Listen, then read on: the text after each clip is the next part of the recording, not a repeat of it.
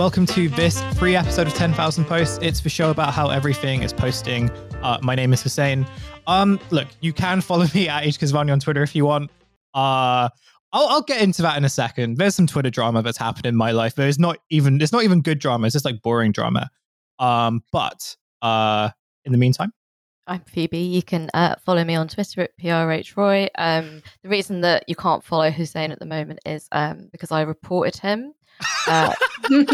because I thought he made a really mean joke about Elon Musk and his rockets, and so I thought it was time. It was time that he experienced some consequences for his actions. Yeah, I said the rockets were 5'7". And they are certainly not 5'7". We're joined this week by a returning guest, and actually one of my favorite writers, is one of my favorite people online, Rebecca Jennings from Vox, does the Goods newsletter, has written like 2 really, really good essays in the past couple of weeks, actually, a couple of days even, kind of synthesizing all the posts of the year. We're going to be talking about one to kind of like top the show off. But before we get into that, Rebecca, how are you doing? I'm doing great. How are you guys? Phoebe, are you doing all right before? Oh, you're Phoebe's sick. I'm so sick. Oh no!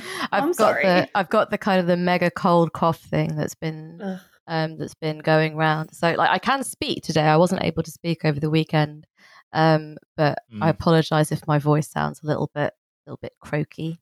You were silenced by your own body and Britain's climate. By my own body, yeah. I was silenced today. Too close to you on the tube as well. That's right.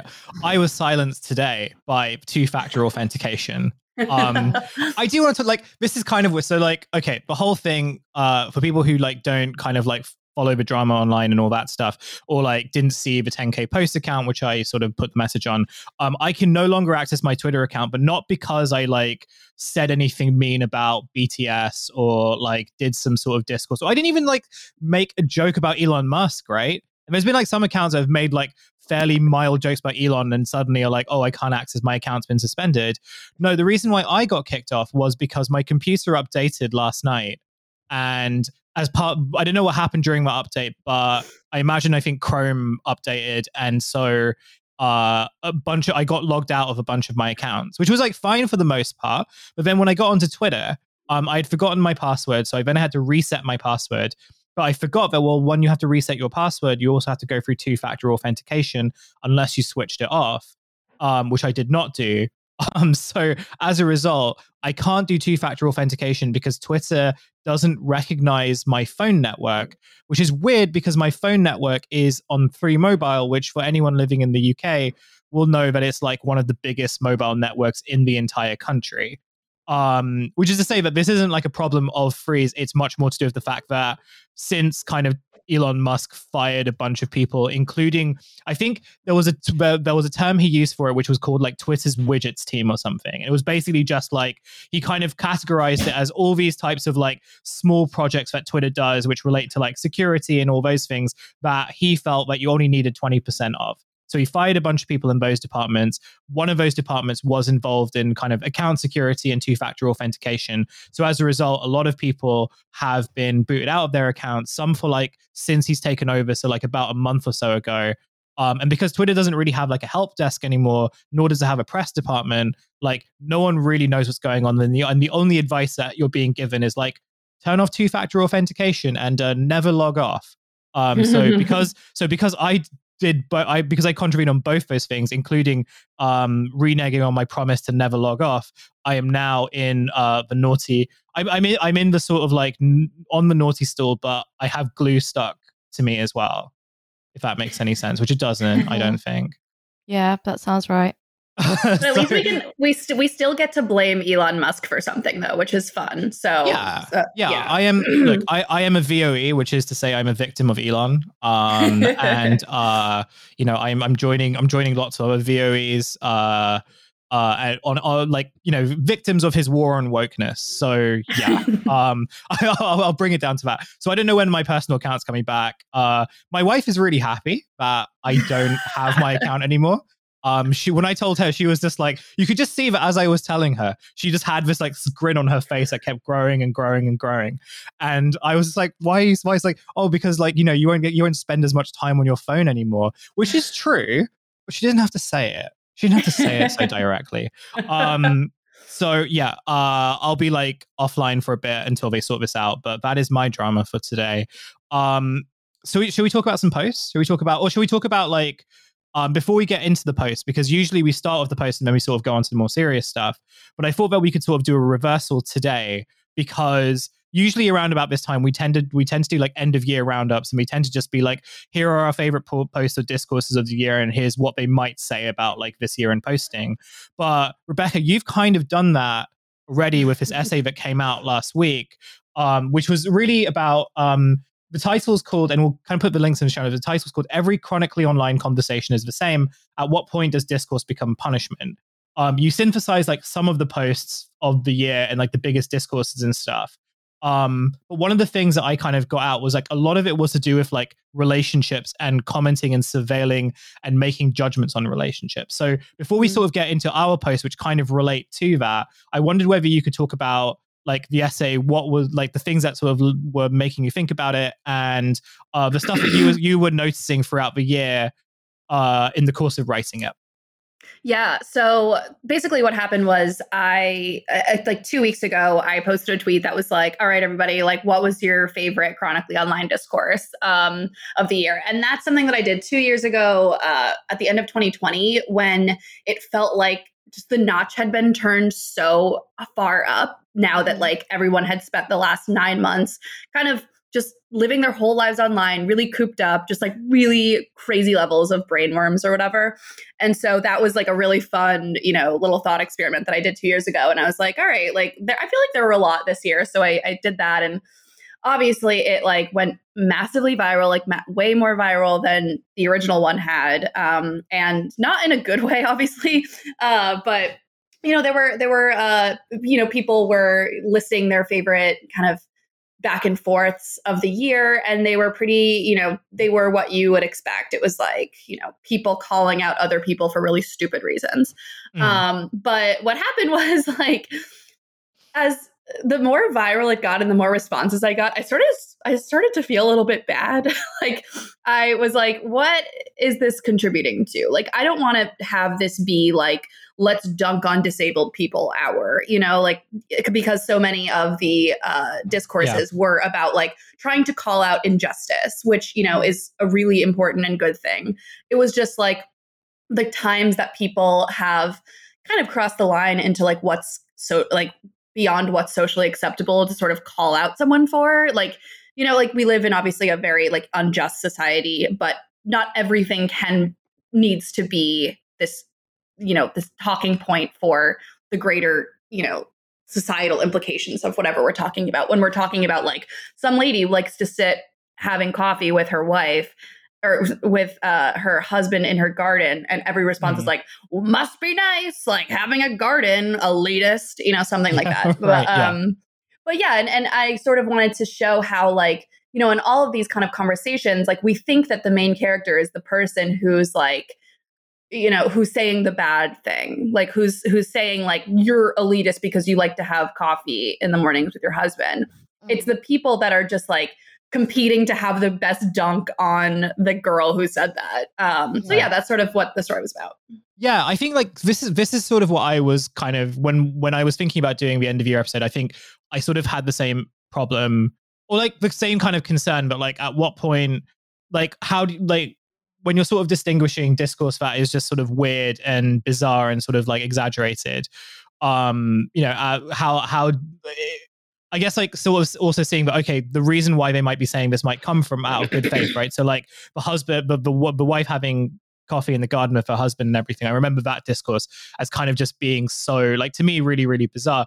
But I was like going through some of the comments and I was kind of, it wasn't to say that, oh yeah, this is like a reasonable response, but it's more like, okay, well, sure, I can understand the point, but like to be able to be two freelancers who are wealthy enough or like have enough means to sort of like have long breakfasts every morning because they have like such flexible work schedules that isn't available for everyone. Right. And like this, and if you really dig into it, this does kind of like address some of the broader issues about like, well, who gets to sort of in this kind of economy where people are becoming like, whether there is far less job security, like who tends to benefit more out of it and who doesn't. I think like that is kind of a reasonable thing to interrogate, but not necessarily but something gets lost when sort of making that point in reaction to what was effectively like a fairly normal and post from someone who like doesn't seem to be like that plugged into like internet discourse. Right. And it touches on something else that you like throughout the essay. I think you sort of make the point. And it was really interesting to think about it because I think at the beginning of this year, when we were doing episodes, we talked about like the dilution of the main character and how the idea of the main character needs to sort of be rethought, because just as like you used to sort of be the main character, you could be the main character for like a month and then a week or like, you know, maybe a couple of days. Now at best you might be the main character for like a few hours, but what you actually do represent, because of like the amount of content and the amount of discourse that is sort of being circulated through the system, you're much more like a catalyst. I think you're like there so that people can react to you, and so the main character are actually like the people's reactions. You know, there have been lots of times where I've sort of gone through threads and like on quote tweets, for example, you'll see people like going through the comments of this like particular post, and like it's remarkable how many people are like being really ableist about this point, or, you know, actually kind of showing their sort of like, you know, racism with that stuff. Like it tends to sort of be much more addressed to certain sets of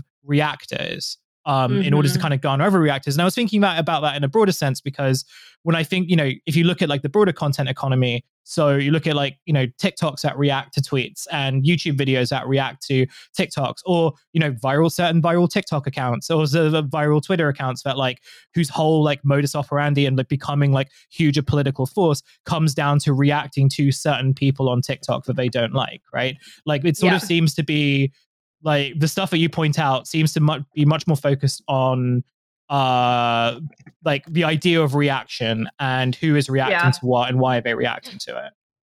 Right. And like, I think the important thing here is like, she's like, yes, it's obviously not everybody has the means to like sit for hours and talk in their garden with their husband, but her, like, that wasn't like the sin of the post. The sin was that she was kind of humble bragging, which is like a very low level internet sin. You know, it's like, that doesn't warrant this kind of extreme discourse. And I think what these kind of things do is that, you know, when someone's maybe just like being a little bit annoying or a little bit like, okay, you're being a little bit braggy here, whatever, people, like at least some people will always find a way to turn it into like about something much more important, when it's like really not. Like none of these things matter to us in our lives. And I think like it's become kind of like a sport to look through the comments of these kind of posts where, you know, there's going to be, you know, a little bit of like discourse, whatever, and find the craziest one and then make that whole thing. And then the story is about that one reply. Right. And like the whole sort of, you know, everyone sort of replying to it is kind of like actually what they're trying to, you'll kind of see the most extreme responses or the most kind of bizarre replies and be like, well, that's what actually everyone is saying. And this person just went far enough to do it. But even the people who are kind of like reacting in ways that I don't necessarily, like, you know, I may not necessarily agree with, actually they think this thing rather than what they've actually said. Right. And they're just kind of like holding back for like, you know, maybe reputation. I don't know. I mean, Phoebe, I was also thinking about what you said before about content, just like, and like the thing about these big platforms is that you end up you run into this problem of like content that was not supposed to be like in one sector of the internet ending up there, and so the reactions that you get are coming from people who the content was never supposed to be there for anyway. I think that there's a lot going on here. I think there is a significant feeling particularly amongst like people who are kind of like addicted to posting, people who, you know, like for whom like app goes ping is like it just, you know, gets their heart racing. Like everyone is like everyone is Chev Chelios, and every single person is just like, oh, ping, okay, cool. This is the only thing that's going to prevent my heart from stopping. And a lot of people, I think, particularly on Twitter have recently deemed creating discourses and sustaining discourses as being this like kind of toxic collaborative exercise, because you can just roll your eyes and scroll past. There's nothing that prevents you from doing that. But part of the enjoyment is building on the reaction. with your own reaction and hoping other people react to your reaction as well.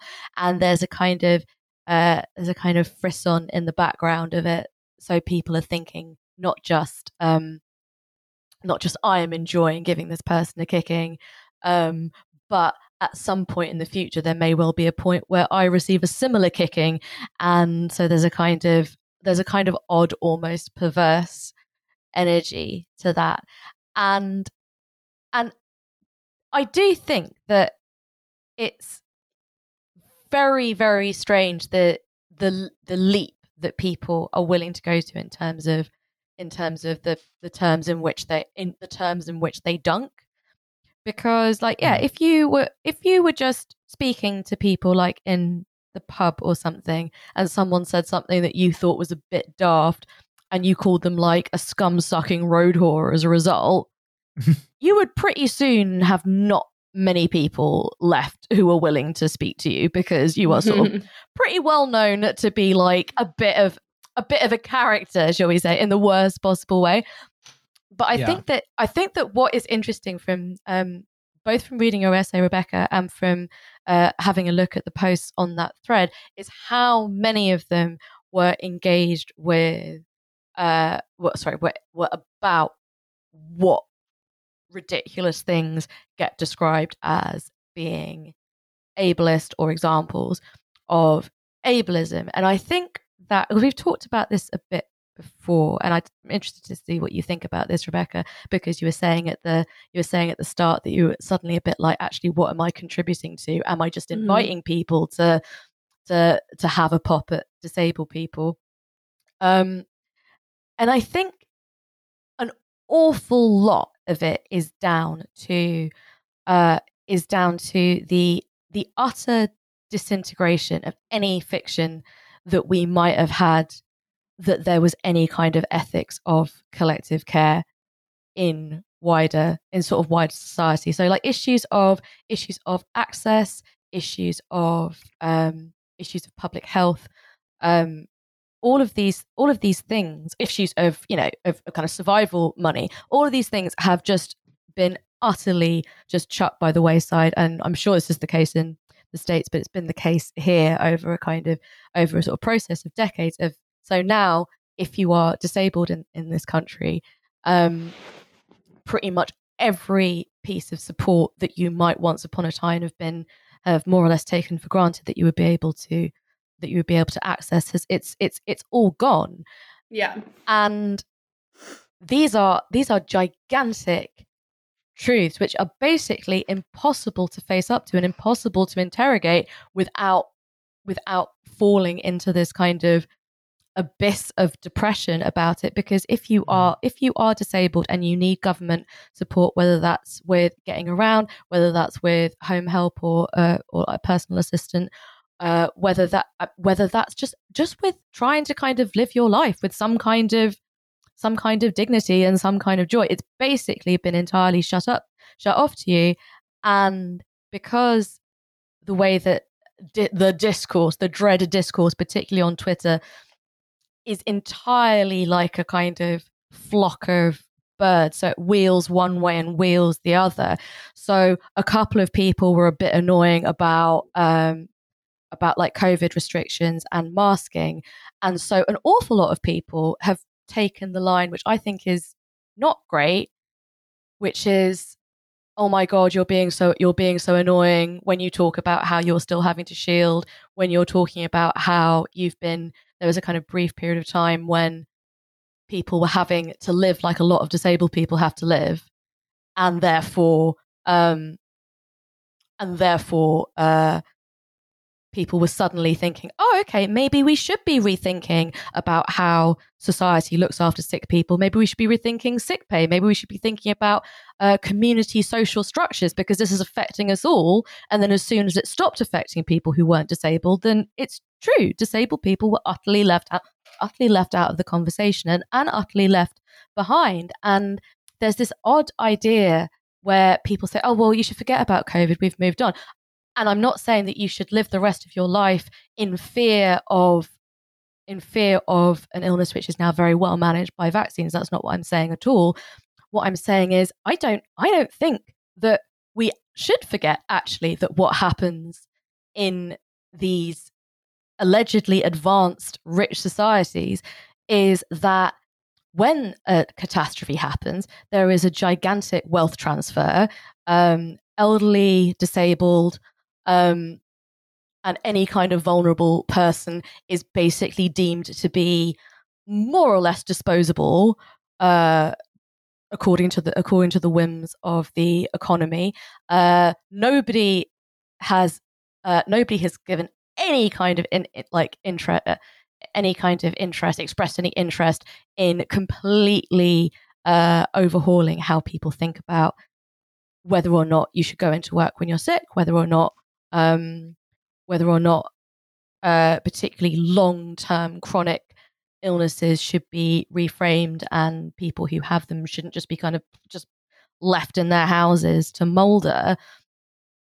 And these are just, and I don't think we should forget that. I don't think we should forget that the answer to it apparently was not to put more money into the health service, and was not to put more money into sick pay, and was not to help people to stay at home and quarantine. We shouldn't forget that the solution was for middle class people to stay in their houses and for working class people to die in order to like bring them their treats. I don't think we should forget that. Actually, I think that's something which it's very important if there's going to be any kind of proper confrontation with power. I don't think we should forget how we were treated during this crisis. And the problem is that there's very little that any of us can do about this stuff. So it all gets sublimated into the dumbest chat possible, led by noisy people, annoying people, quite a lot of whom think that they are not just the main character, but the absolute center of the solar system. Some of whom like to pretend that stuff like ADHD is sort of on a par with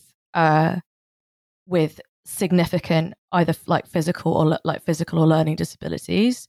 Not saying that ADHD is not Jesus. Not saying that ADHD is not significant. I'm personally so offended that you said that, Phoebe. I just mean that people who have been brought up on online like tagging as being a way to present yourself to a kind of imagined audience, whether that's audience is kind of hostile or positive.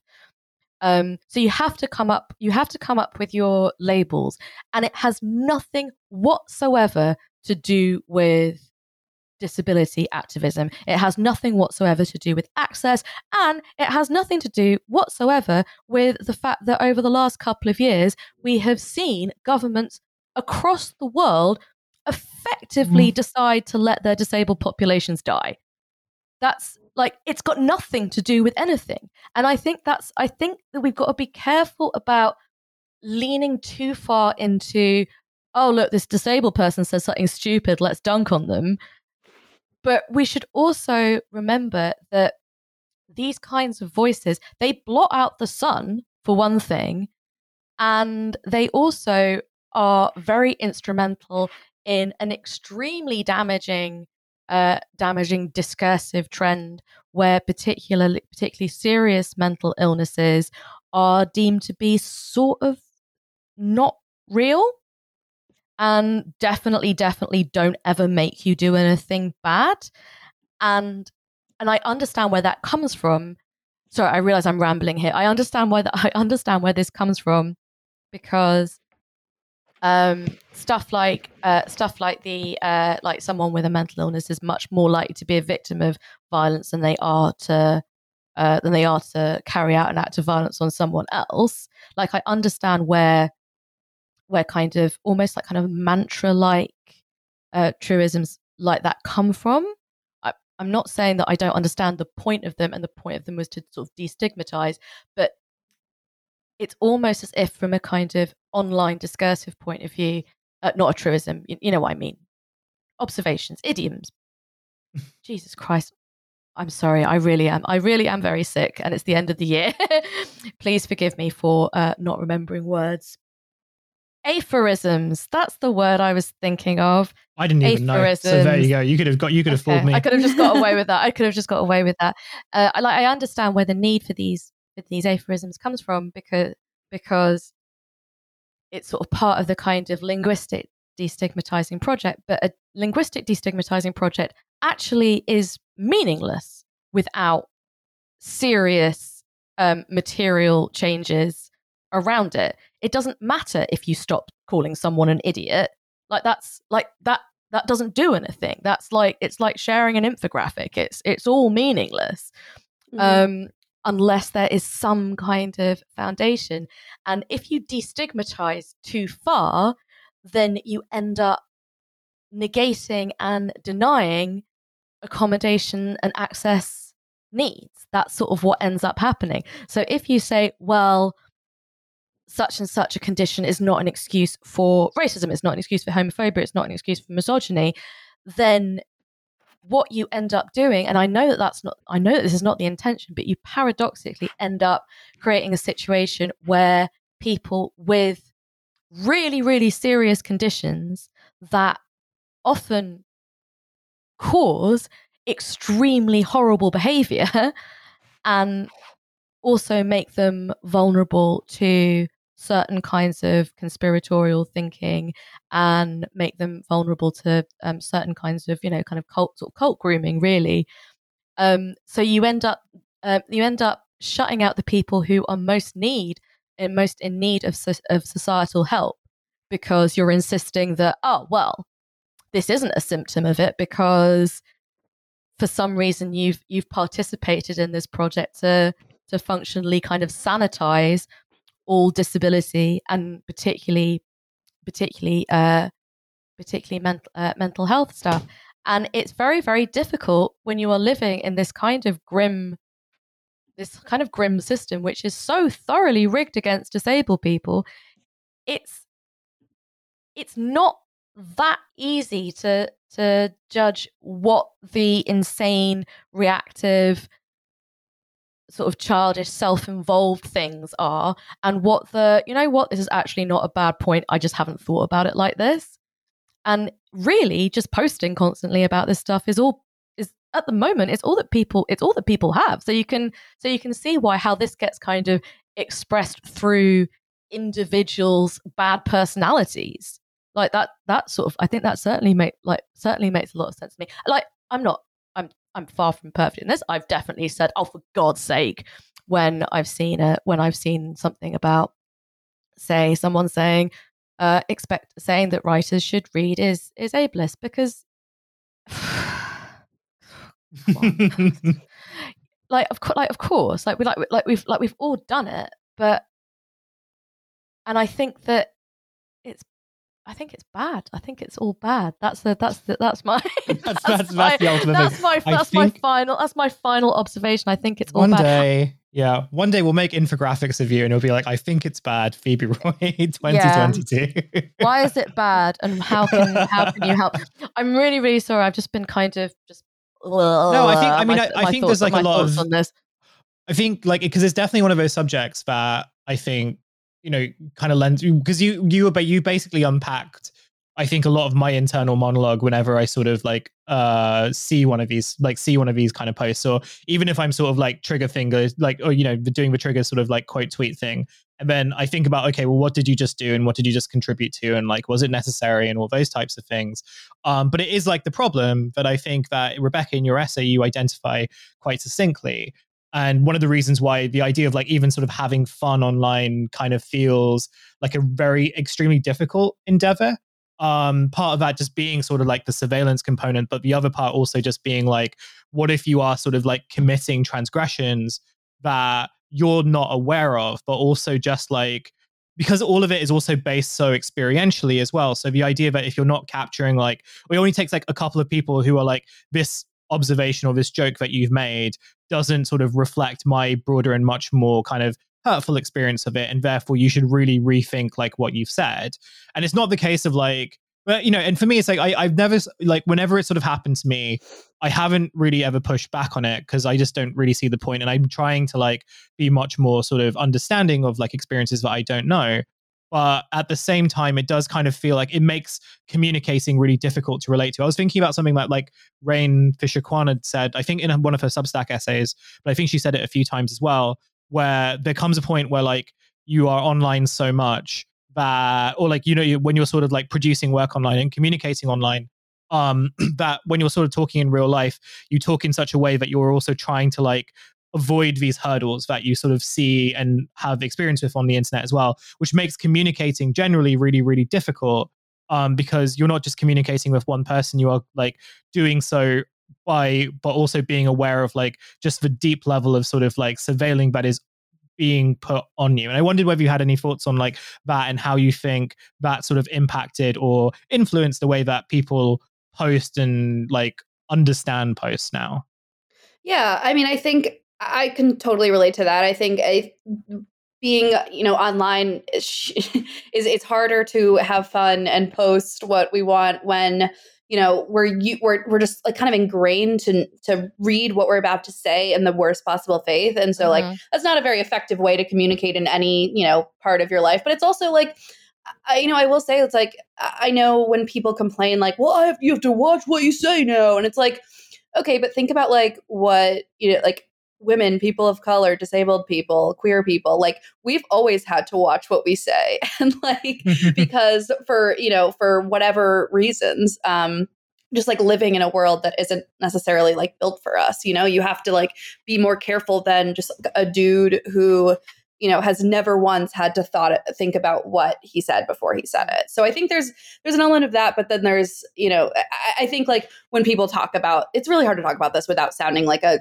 anti-woke, whatever, but I don't think that they were doing it in that way. It's sort of like, yeah, and I just try to think about like people, it's not really a problem as much for me in the real world because it's so rare that you meet someone in real life that you're choosing to be in the same place with.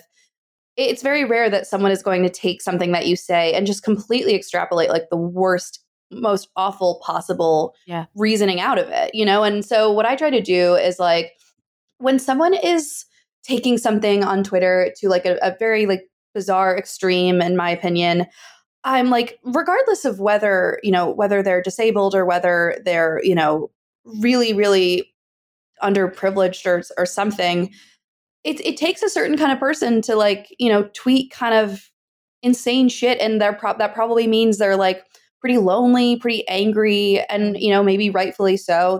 They're probably angry at the world for all kinds of reasons that make total sense. And they just want the world to be like a little bit kinder to them. And I have total empathy for that. And so I try to remind myself that when someone is really, really angry at me for something that I perceive as like not that big of a deal, and most other people are also not angry at me, I'm like, all right, this person is maybe going through something, not in their total like right state of mind, whatever. And it just doesn't ultimately matter because that's one person. Not like people that I respect and care about don't agree with that person. Doesn't mean that they're necessarily wrong, but it just doesn't have a huge bearing on my life. And I think that's important to realize about these kind of conversations where we're searching for the most unhinged response when the unhinged responses have no bearing on our lives and don't really matter in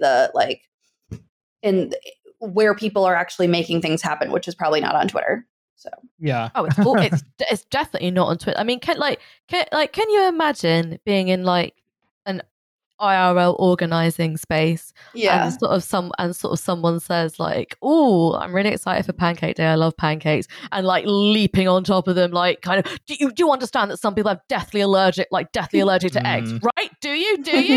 Yeah, you haven't met my mate Steve, saying it all the time. Steve. Oh, I see. Yeah, I know. I get it. I was going to say, I know all your mates. You haven't got a mate called Steve. No, I do have a mate called Stu, who is becoming more and more online. And it does worry me sometimes because sometimes I'll meet up with him and I really like hanging out with him primarily because he never really was like an online kind of guy. But he has spent a lot of time showing me like the sort of like anti-woke kind of videos. And I've had to really sit down with him and be like, okay, I didn't really want to do this on a weekend. However, we're going to break this down bit by bit. and tell and figure out where it's all coming from, Stu, because I can't let you go down this road. Very much like a blessing and a curse to be like this sort of like plugged in. There was actually something that I wanted to read you both, just like a kind of just a sort of paragraph from it. Yeah, sure. Which I thought it was very good. It was by Becca Rothfeld. It was from her Substack. She's a very, very good critic. She is very offline, and she wrote something. She wrote something which I thought was interesting in the aftermath of. I don't know if either of you saw this, but the philosopher Agnes Callard made a post about how she takes away her kids' Halloween candy. I saw the post. Yes. I didn't know who it was from. I didn't know who she was, but I do remember the Halloween candy post. And people, because people have a very, very strange attitude, I think, to Twitter, where things are simultaneously extremely real and also a kind of interactive video game laid on for their benefit at the same time. And people reported her to child services, which God, she's fortunate that she is she's a privileged middle class person, and therefore is probably almost certainly not going to kind of suffer from that in any kind of appreciable way, other than the like extreme distress that it must cause you. But it's very, very worth noting the extent to which serious real world consequences, not just like, via the media, not just sort of, ending up like with your face all over the Daily Mail or whatever, but that real world consequences can be brought to bear on people online in a very, very irresponsible way. And I think that if you participate in a great day of quote tweeting, I don't think it's insane to say that you should have bear some semblance of responsibility for how that then plays out. And I don't know anything about Agnes Callard. She's not somebody with whom I'm familiar with. A lot of people were conflating their distaste for her academic work with how it's extremely acceptable that she was being sent death threats for making a kind of cute remark about her kid. Like I think that's like pretty suspect. I mean, for all I know, she is an extremely suspect person with extremely suspect views, and her work is suspect. But we have to talk about what level of punishment for somebody not caring for somebody's academic work, or for caring for someone's work full stop. Like what level of punishment is like even kind of remotely proportionate for these crimes. And right. So she's basically making a kind of observation about how people pretend that there are no actual real world material consequences from thousands of people yelling at you online.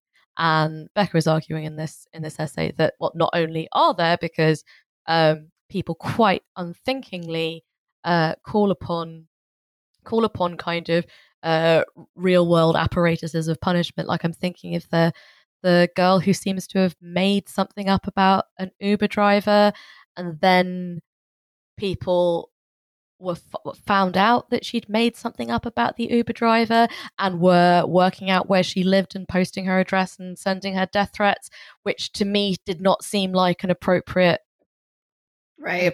response to what she'd done. And Becca wrote something about it, which I thought was very good. I'm not going to read all of it. I'm just going to read a section. So Twitter mobbings this is from Becca, present a sort of collection action problem, though not of the usual kind where people should cooperate but don't have individual incentive to do so. Here, isolated behaviour would be morally innocuous, but the combined effect of a large enough number of individually innocuous actions becomes morally heinous. I think most people mistakenly reason as if they are the only person posting in response to someone's ill-advised tweet.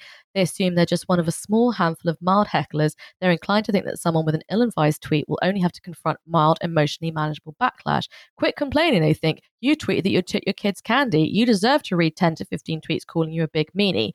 But they would reason differently, or if they were asked, do you deserve thousands of insults because you took your kids' Halloween candy? People who think it's no big deal to field a critical response online misunderstand that each isolated instance of heckling takes on a different emotional significance in the context of mass heckling. Agnes is unusually resilient, but we can't arrange our society and its norms around the expectation that people become so resilient that they be fine in similar circumstances. No one, resilient or not, should have to endure a barrage of insults that in aggregate are devastating, even if they be fine in isolation. In conclusion, Twitter is awful, people are awful, everything's awful, and we're all doomed. I just thought it was a kind of interesting way of looking at it. And I think that there's a lot of very profoundly antisocial assumptions around the kind of the posting tendency. An awful lot of it seems to kind of be rooted in a kind of you should see the sorts of things we said to each other on the forums back in the day, and it's like, well, okay, but maybe you shouldn't have been acting like that on the forums. Has that occurred to you? Has that occurred to you as being something which you should maybe think about? Well, this is actually like a good way, because there was like a kind of, before we sort of get on to post, there was a question I really wanted to ask you, Becca, which was actually like, because I know that towards the tail end of like this year, and especially considering all the Elon Musk like takeover stuff and the fact that Twitter is derailing, and took a big L by locking me out of my account today. Like the much broader question is very much just, so someone, just before we sort of got onto recording, I was talking to a friend of mine who works at like a newspaper in this country, and also sort of is reckoning with his sort of like Twitter addiction and kind of what to like make of it, etc. And he was like, I'm not sure what the alternatives are, because like I don't really want to go onto Mastodon, but I'm not sure why, and like I don't actually know whether I want to like go on Discord or whatever. And it sort of occurred to me that like one of the problems here is the assumption like that a lot of tech people want to make, and I guess the optimists want to make, is that actually like this kind of, social like posting is genuinely a good thing, and what we need is to sort of have platforms that like are working, functional, and can protect people and so on. And in theory, like it sort of feels like, and especially when we spoke to Alex Hearn about this, it feels in theory that like places like Mastodon do solve some of these problems, in the sense that like it kind of allows you to sort of like insulate from kind of, you're not sort of part of a broader Mastodon community or anything. Like you are very much within your own circles, and you have much more control over like what you kind of have access to and what you don't, and the kind of democratic mechanisms that are sort of built into it. But like one of the challenges that this faces is that it's presenting a kind of, not even a new form of posting, but like a very old form. It's very much a kind of like, remember when posting was good, and remember when you enjoyed being on forums, let's go back to that. And the questions that I have, like number one is like the point that Phoebe made, which was like, were the forum days actually really that good? Or, are we just sort of over romanticizing them because now what we have is worse? But the second thing is just like, well, the kind of monopolization of social media platforms and these tech companies means that like we have this kind of broader crisis of imagination in terms of like what the internet, what we actually want the internet to do, and what we like, do we even want it as sort of like a communicative mechanism? And I think like part of your essay was trying to sort of like address that question without sort of saying it directly, but it does pose this question about like, the fact that we can't really have fun on the internet anymore. And even like talking about like our favorite discourses online is sort of an exhausting experience in and of itself. Does that point to this broader idea that actually we are rethinking, we're rethinking whether we really want platforms like Twitter, who for the most part still would like as many users on it to sort of see as much stuff as possible, and communicate in ways that are sort of directed by that type of impetus? Yeah, no, I think that's such a important question, especially as we're sort of watching the crumbling of Twitter in real time. But like, obviously, like I don't think Twitter is going to just like disappear from the internet. But it just like whatever. Elon Musk is a fucking idiot. But I mean, so who knows how long it will be like even useful. But I do think that what Twitter is ultimately like a centralized discourse machine. And I think for better or for worse, there should be a workable, centralized place where people can post and I can see things that I would never have seen before. I think that's done like pretty incredible things for democracy in general. But at the same time, I do think that there is a hunger for more gate-kept, like place to have conversations with people that they're still strangers, but like you at least kind of have some commonality rather than just being like Twitter users. Like I think that, people are just going to have better experiences there, not necessarily ones that might like, alter their way of thinking or turn them into sort of like evil posting, like maniacs, like Twitter does. But and at the same time, like that in itself is gonna kind of weed out a lot of people who like, maybe don't like, I just can like see a world in which, yeah, like I go to the internet for like my little groups or whatever, but I don't really spend that much time. It's not like Twitter where it feels like you have to be there. Like you have to see what's going on. You wake up and you're like, what are people talking about on Twitter? It's more like I can engage with this for a while, and maybe that'll like have a really beneficial effect on people who are like too online. It's like maybe they'll realize that this is the internet is, can be for fun and it can be for organizing, but it isn't like the be all end all of like what people are talking about, what matters, etc. Because I think Twitter has a way of making us believe that like what's happening here is the most important thing. But often what's happening there is like people are getting rewarded for engaging in bad faith with other people's like tweets. And it's just like, it's like a never ending cycle of just people either piling on or spamming or just like, hey, look at this type of guy. It's like that kind of ability to sort of make one thing so important. And often it's like a culture war thing. I think that is like pretty disgusting, like after effects. Yeah, absolutely. Also, I think that because I think what you're talking about here is like one of the things that we've basically been trying to talk about ever since we started this show is that it's quite a lot of it are problems of scale. And like, and obviously I'm wary of romanticizing the forum days, and I actually think it's much less the case that it was low scale and more the case that it was a closed community that you had to be a member of, like in order to kind of engage with it or know what was going on. It didn't have such a kind of significant effect on, say, search engine results. Like if you like name search or image search somebody who is a kind of high traffic Twitter user, you will find just hundreds of their tweets, whether those are screenshotted, whether those are just sort of lit, or whether those are just links. It's all so publicly available and so public facing in a way that forums never were. And I do think that nothing else quite takes the place of Twitter. But then again, I think it's important to have a serious think, and I don't know quite where we would start with it, but it's important, I think, to have a serious think about how the kind of scale of Twitter, how something centralized that's supposed to be for everyone to go for everything, for their commentary, for their news, for their jokes, for everything, for every kind of possible online thing that you might want, there is a kind of area of Twitter for it. And we have to think about how that kind of scale is accomplished. And I think we also have to think about what resources are required, whether that is the people who sort of physically build it or the people who participate in it, and whether those resources can ever be responsibly wielded.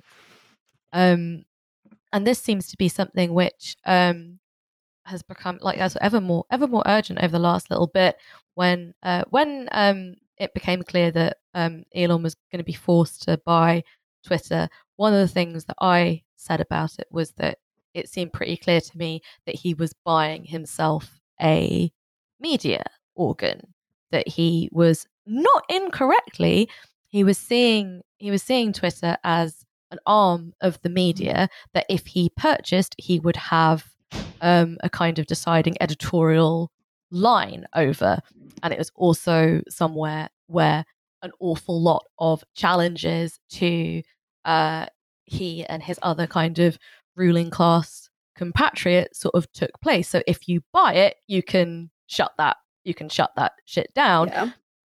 And also something which I'm not sure has been discussed enough is that we talk a lot about how Twitter sets the news agenda, and the far right absolutely rely on it to be able to get their talking points into the news media. Like it's not that long ago that they couldn't organize anything, not for shit. They were stuck in their like weird little meeting places and having to kind of do a kind of complicated series of kind of handshakes before they could find each other. And now not only can they find each other, but they have something which they can use to get their agenda into the news media, which gets lapped up by a mixture of either credulous journalists or people who are either freelance or in very precarious staff jobs, and they're very, very busy and they're very, very overwhelmed. And the idea that any journalist now has the kind of time to check into every single story that they see on Twitter and to look into every single person who has been widely retweeted just to make sure that they're not a Nazi. Like, I think that a lot of journalists could stand to do a bit more due diligence with some stuff, but I don't think it's realistic when people are saying, "Oh, shouldn't you have known that this person said this terrible thing in 2017?" It's like, only you know that, guy. Come on, man. Nobody knows that other than the people who were there watching it. And I think we have to think about whether or not that kind of scale repeated is actually desirable if there is going to be something which takes the place of Twitter, because I don't see what could do.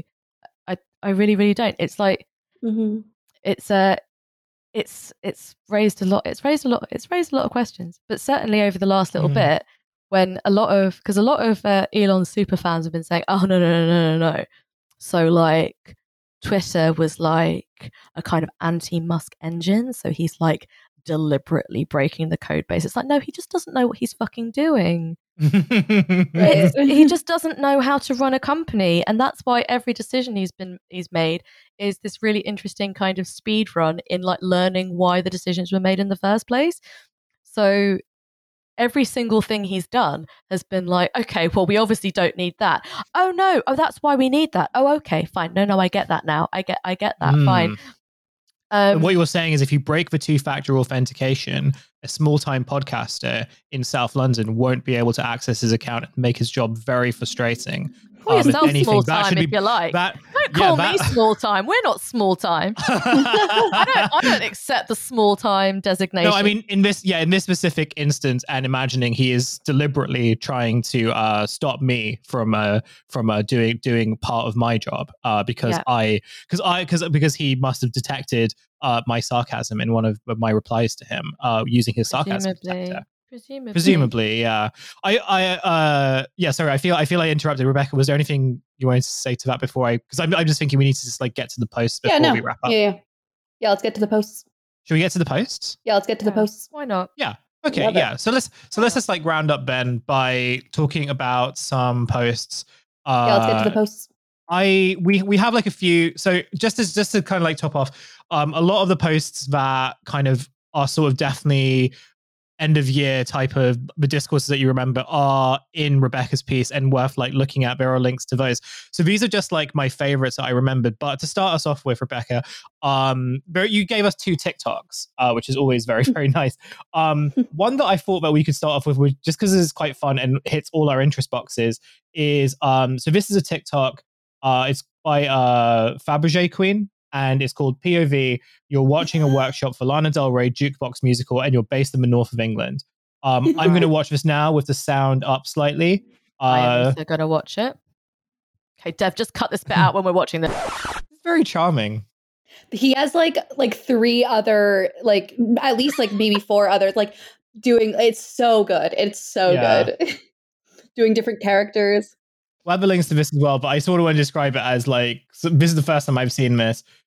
This is just like a guy with a northern accent, but he's wearing just like a pair of kind of baggy purple jogging bottoms, hoodie, and he's singing in his bedroom. He's singing a Lana Del Rey song in his bedroom. And it's just charming. There's nothing like, I don't really have any sort of like broader take on it other than it's a very fun and charming video, and he seems like a nice guy.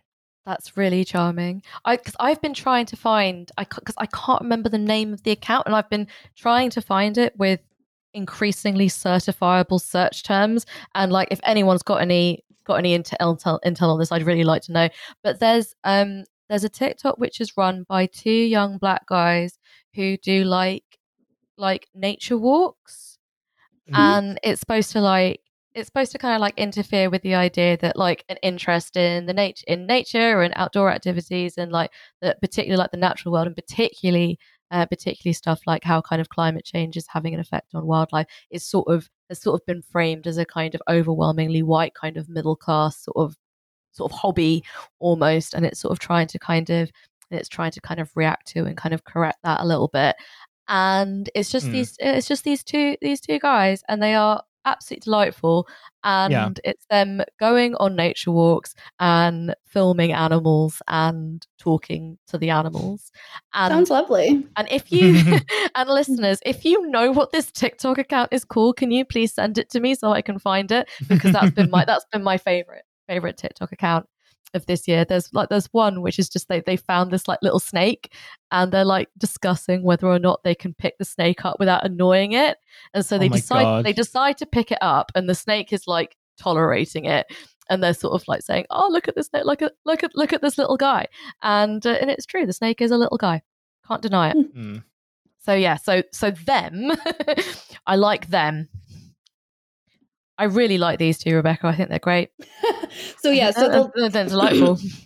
Well, yeah. So the Lana Del Rey one, you can cut this out, but I realized that their pronouns are they them. The Lana Del Rey one is this person doing like POV. You're doing a workshop for a jukebox musical based on Lana Del Rey set in the north of England, and it's just like these kind of like crudely designed characters singing Lana Del Rey songs in the most like stereotypical northern accent, and it's just so fucking funny. Highly recommend. Their TikTok is Fabergé Queen. Yeah. But yeah, and my second one, this one actually went viral on Twitter, like more viral on Twitter than it did on TikTok, and it's top of mind for me because I actually have a story coming out tomorrow about like the rise of like day in my life TikToks, and this one is a parody of them, and it is one of like my favorite TikToks to ever exist. And I interviewed the guy; he's super funny. But yeah, if you want to watch it, it's a little bit long, but it's so funny. Yeah, I've seen like because I wasn't actually sure, because it starts off being like really kind of seemingly genuine. I've never been to Chicago before. But then as it sort of goes on, it just kind of like gets more and more bizarre. You have like kind of big bugs and the kind of fake dogs and the calf. And like maybe you guys don't have like the same references for like this type of guy in the UK, but like what I can say about it is sort of like it starts out like my weekend as a 28-year-old in Chicago, and it's just like this guy who looks like really cool, tattoos, whatever, and he's like, the beginning is like, well, today was like mental awareness day at my company, so I went up for brunch and cocktails with my friend, and you see all that. And then, increasingly he's like, then we went to like the Museum of Ice Cream to take pictures. And then we like stopped in and got a margarita tower and like hot wings and whatever. It's just like, okay, like we get it that you have like money and like you're young and you hang out with your friends all the time. Cool. But over the like, it took me an embarrassingly long time to figure out that this was actually like a joke. And like, he told me that he took all of the footage from other people's TikToks. Oh my God. Yeah. And he had seen one. He had seen one that he was just like, I think this, like it was basically like a parody of one specific guy, but it applies to so many of these other types of videos where it's just like, they have this faux humble braggy tone where it's like, then I met up with my friend Lauren and we just like vibed. And then we like got a really expensive dinner at like Carbone, and it was like really chill. Yeah. So yeah, this is so interesting as well, because here I associate that kind of stuff with like a very particular kind of ultra normie. And there's a really good example of this that I saw like just the other day, where the stuff about Elon Musk's takeover of Twitter has filtered through to one of my ordinary person group chats.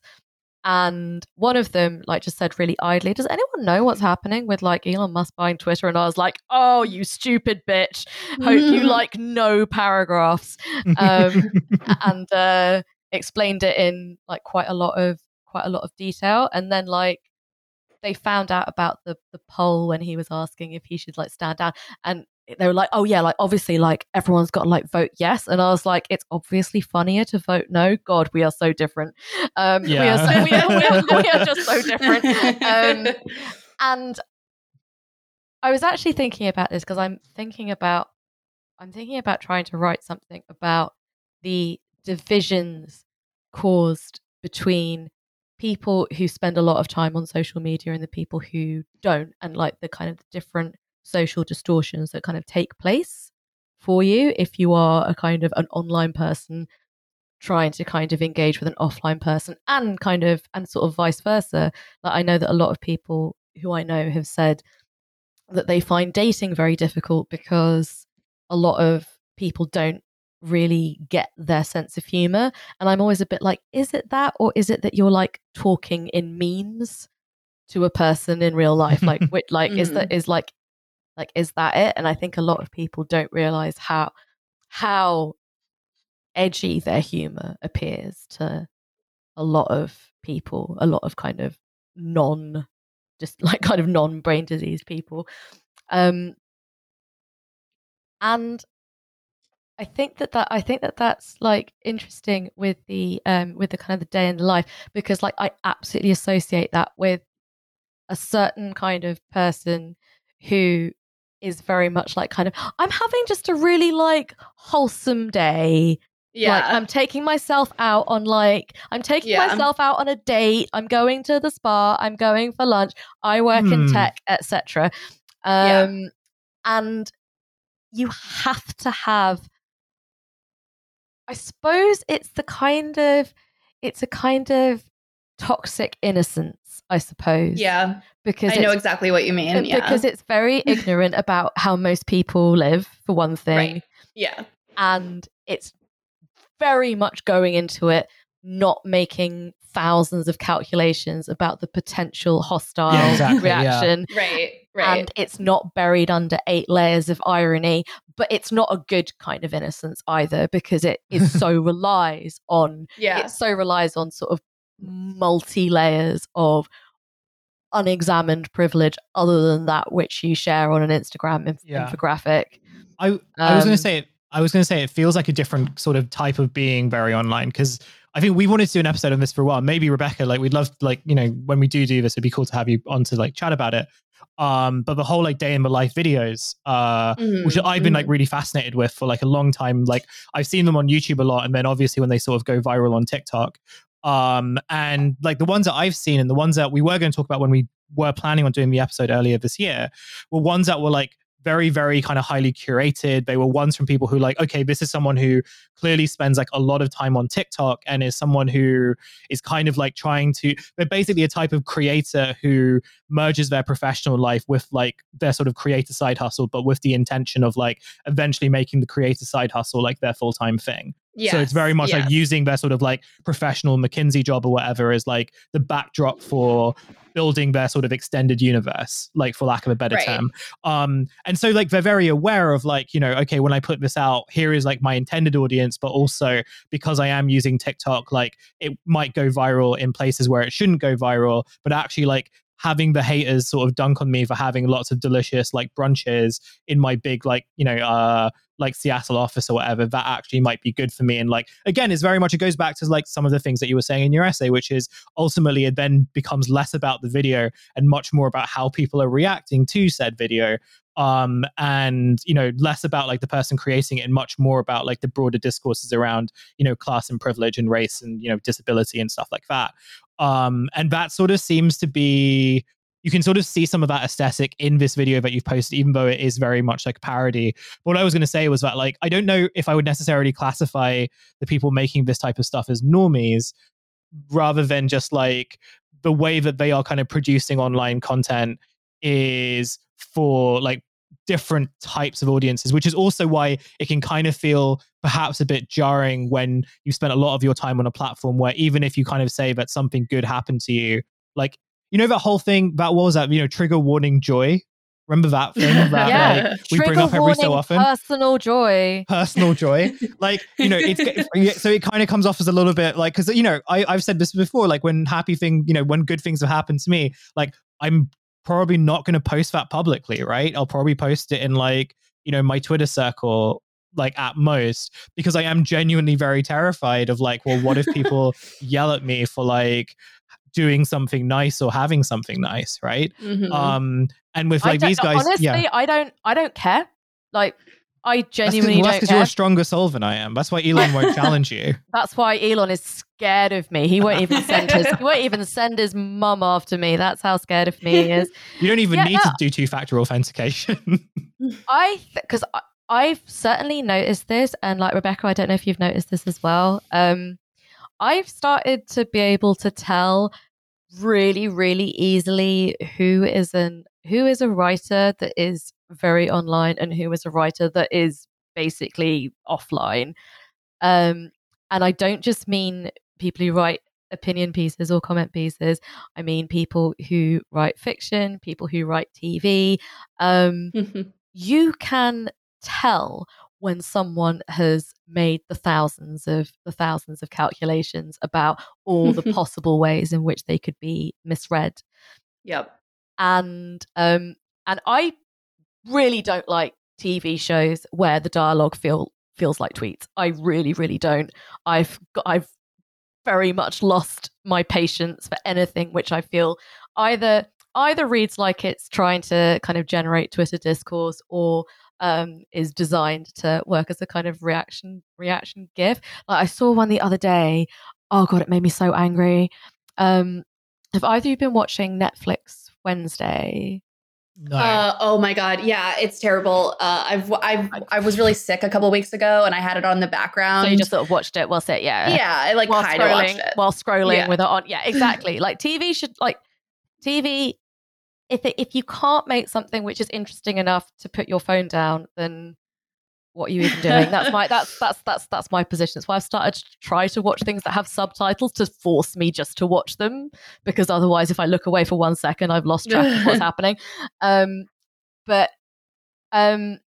my position on the new Wednesday thing is, first, it's weird for me to have a position because I'm in my 30s and this is for kids. So disregard everything I have to say about it from that. But second, the original Addams Family films, the two original ones from the mid-90s, are perfect pieces of popular culture. They don't need to be messed with. They don't need to be updated. They don't need to be fucked with. There is no Morticia other than Angelica Houston. There is no Wednesday other than Christina Ricci. And there is no Gomez other than Raul Julia. And I'm absolutely refusing to accept this non-canon treatment of the sacred source material. So that's point 2. Point 3, in the first Addams Family film, there is there's a vignette when Wednesday is asked if she wants to buy some Girl Scout cookies, and she says, "Are they made from real Girl Scouts?" Which is perfect. That is a perfect line. It's a perfect joke. And then I saw a reaction GIF from the new one where someone says something to her about Girl Scouts, and she says, "I eat Girl Scouts for breakfast." And that is like the original is like something that you order, and then the updated one is just like, it's just the Shine version of it. It's just been like, it's like been translated and then like kind of translated back. So they've completely lost like the dark humor of it. And I think that the only thing that you can do if you are engaged in any kind of creative work, I don't know if either of you agree with me on this, is that you just have to pretend that there is no such thing as social media. Even if you're writing about social media, even if social media is a kind of an important aspect of the thing you're writing, you have to pretend that it just doesn't exist. It has to be like that movie we watched where they pretended where no one had social media. And so there was wooden writing, but in a completely different way.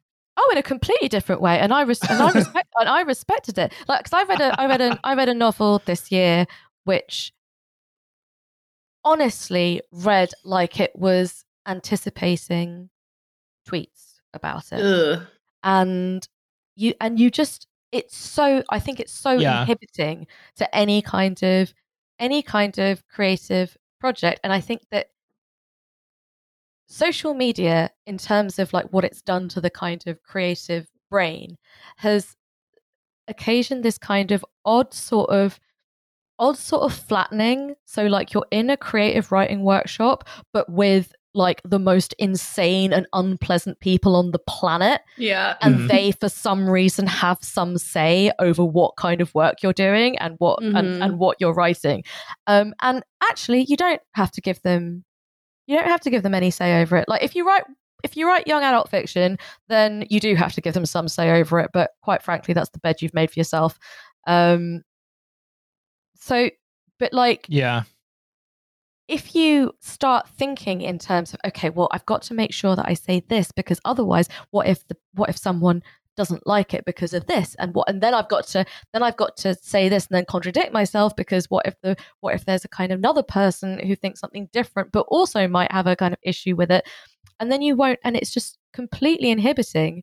But also, it sort of creates a sort of situation where you're not thinking kind of positively and generously about your potential audience. You are seeing your audience as a potential opponent and a potential antagonist. And that is the absolute worst way possible to approach particularly creative writing, I think. I think a lot of people do it.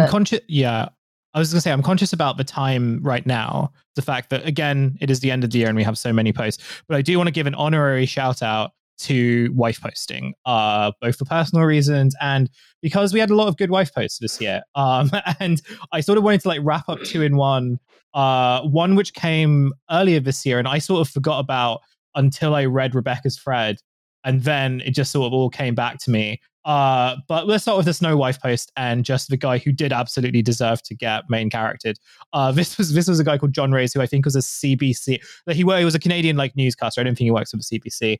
But he posted a picture of his wife shoveling snow outside their house, and John Reyes goes, even after a 12-hour night shift at the hospital last night, my wife still has the energy to shovel the driveway. God bless her and all our frontliners. Time to make her some breakfast with the prayer hands emoji. I think this is definitely one of my favorite posts of the year. Like, if you look at the picture in like itself, there's just she's not like shoveling just like a small amount of snow of a driveway. Like, this is a place that is just entirely covered with snow, and you have to sort of like dig it with a proper like snow shovel if you're gonna like get your car out and everything. And I think just like taking the picture from his window, not really implying that he's gonna go out and help her. I thought that was like a very funny just quite a funny post. Like, in and of itself, I thought that was quite a good one. Yeah. I think we talked about it earlier on in the year. We did. I think we did part of an episode on it. Like, we do episodes on like all the sort of main posts all the time. And then the second wife post I had, just to sort of like take us home, is of course the Peach wife. So this was an image that was posted. I can't remember who, but the kind of illustrator was called Mom Life Comics. And it said, the image was like, one of the many differences between me and my husband. On the left side, you have the wife who says, oh, look, the last ripe peach. I'll save it for the kids. They love peaches so much. And then on the right-hand side, there is the presumed husband who says, oh, look, the last ripe peach. I'll use it as a special treat in my daily smoothie.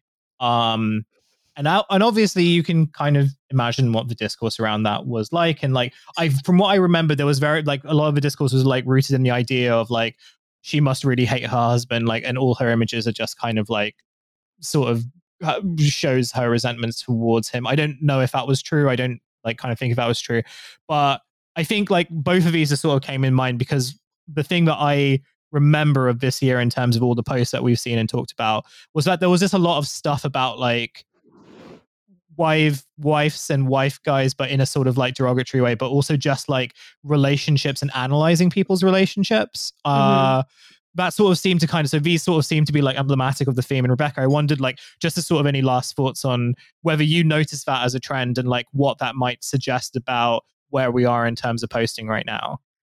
Yeah, I really want to do a story on this at some point, but there is like a really big backlash to, especially like, you know, straight women who complain about their husbands or whatever online. And then the backlashes are always like, wow, you must like hate your husband, or like just like divorce him, sis, or like whatever. And it's like as if like two people living together are not going to get in like small arguments, and as if it's like so insane to complain about them. Like I genuinely like feel for all like the kind of like the cringe mom accounts that, you know, are kind of made to be the face of this type of like horrifyingly embarrassing existence.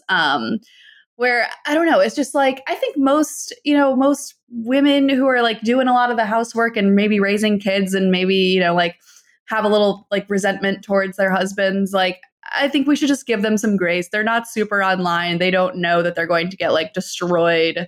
Yeah, like, I know. In the comments. I fully agree with you here. I definitely noticed a little fun shift over the last little bit where like some women were a bit annoying about how they liked Hillary Clinton in 2016, and now it's just like open season again. I hate that. Yeah, everyone I saw dunking on this was a man, and like, and it was all like kind of, oh, okay, so like here's like a kind of comic version, and like, and I'm not being unkind here, but I happen to know that at least two of these men have very, very small children, and somebody is looking after those children while they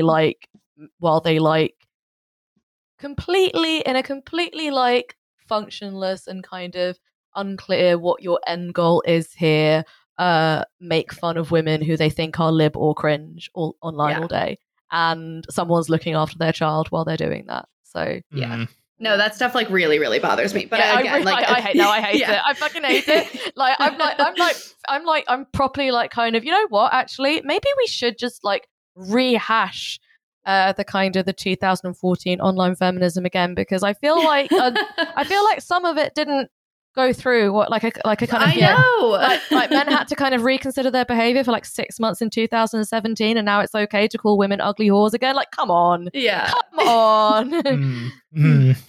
Yeah, I mean, again, like it was one of those because we should do an episode on this. I feel like it is like an important thing, and it's worth sort of like interrogating like a fair bit. So yeah, maybe an idea for the new year. Like wife stuff. I think, I mean, just before we wrap up entirely, Rebecca, and before we say thank you for coming on and spending a lot of time with us, what do you reckon the trends will be? What do you reckon is going to be hot in terms of posting next year? Well, I hope we have some kind of like an inverse of like wife guy syndrome. Maybe it's husband lady or husband woman would be a really fun name for that. Yeah, just there's never going to be an end to that kind of stuff. So why not make it a little bit fun? Yeah, there you have it. The rise of the husband woman 2023. Let's see whether it happens. No, Rebecca, thank you so much for joining us. We really appreciate it. Thank you so much for having me. And your work's really good. Like I've said before to lots of people, to subscribe to The Goods, because I think it's this very smart like commentary on online culture. But I was going to say, is there anything else you want to plug before we round out? I guess follow me on Twitter, as however long I'll be there, and then Instagram, same account. It's Rebecca with 4 X's. Cool. And Phoebe, do you want to plug anything before we round out? Nah. Okay. All right. Yeah, what is nice about. Look, you know where to find us. This show is produced by Devon. Follow them on Devon_on_Earth. Also listen to Kill James Bond if you don't already. And I think that's it for us, and also for the rest of the year, unless you are a bonus subscriber, in which case there will be a bonus episode. Subscribe to that, then you'll get to hear us some more before the year's out. But if you are only listening to this one as the last one, well, thank you very much for listening to us throughout the year and supporting us where you have. We really appreciate it, and all your listens and all your shares like really help us do what we do. So thank you very much, and we are really excited to come back next year with some more great analysis and content, and maybe I'll be back. Maybe I'll be back on Twitter, maybe not. We'll see how it goes. So yeah, we really appreciate it, and until next time, wherever that is, we'll catch you later. Have a good one. Bye. Bye.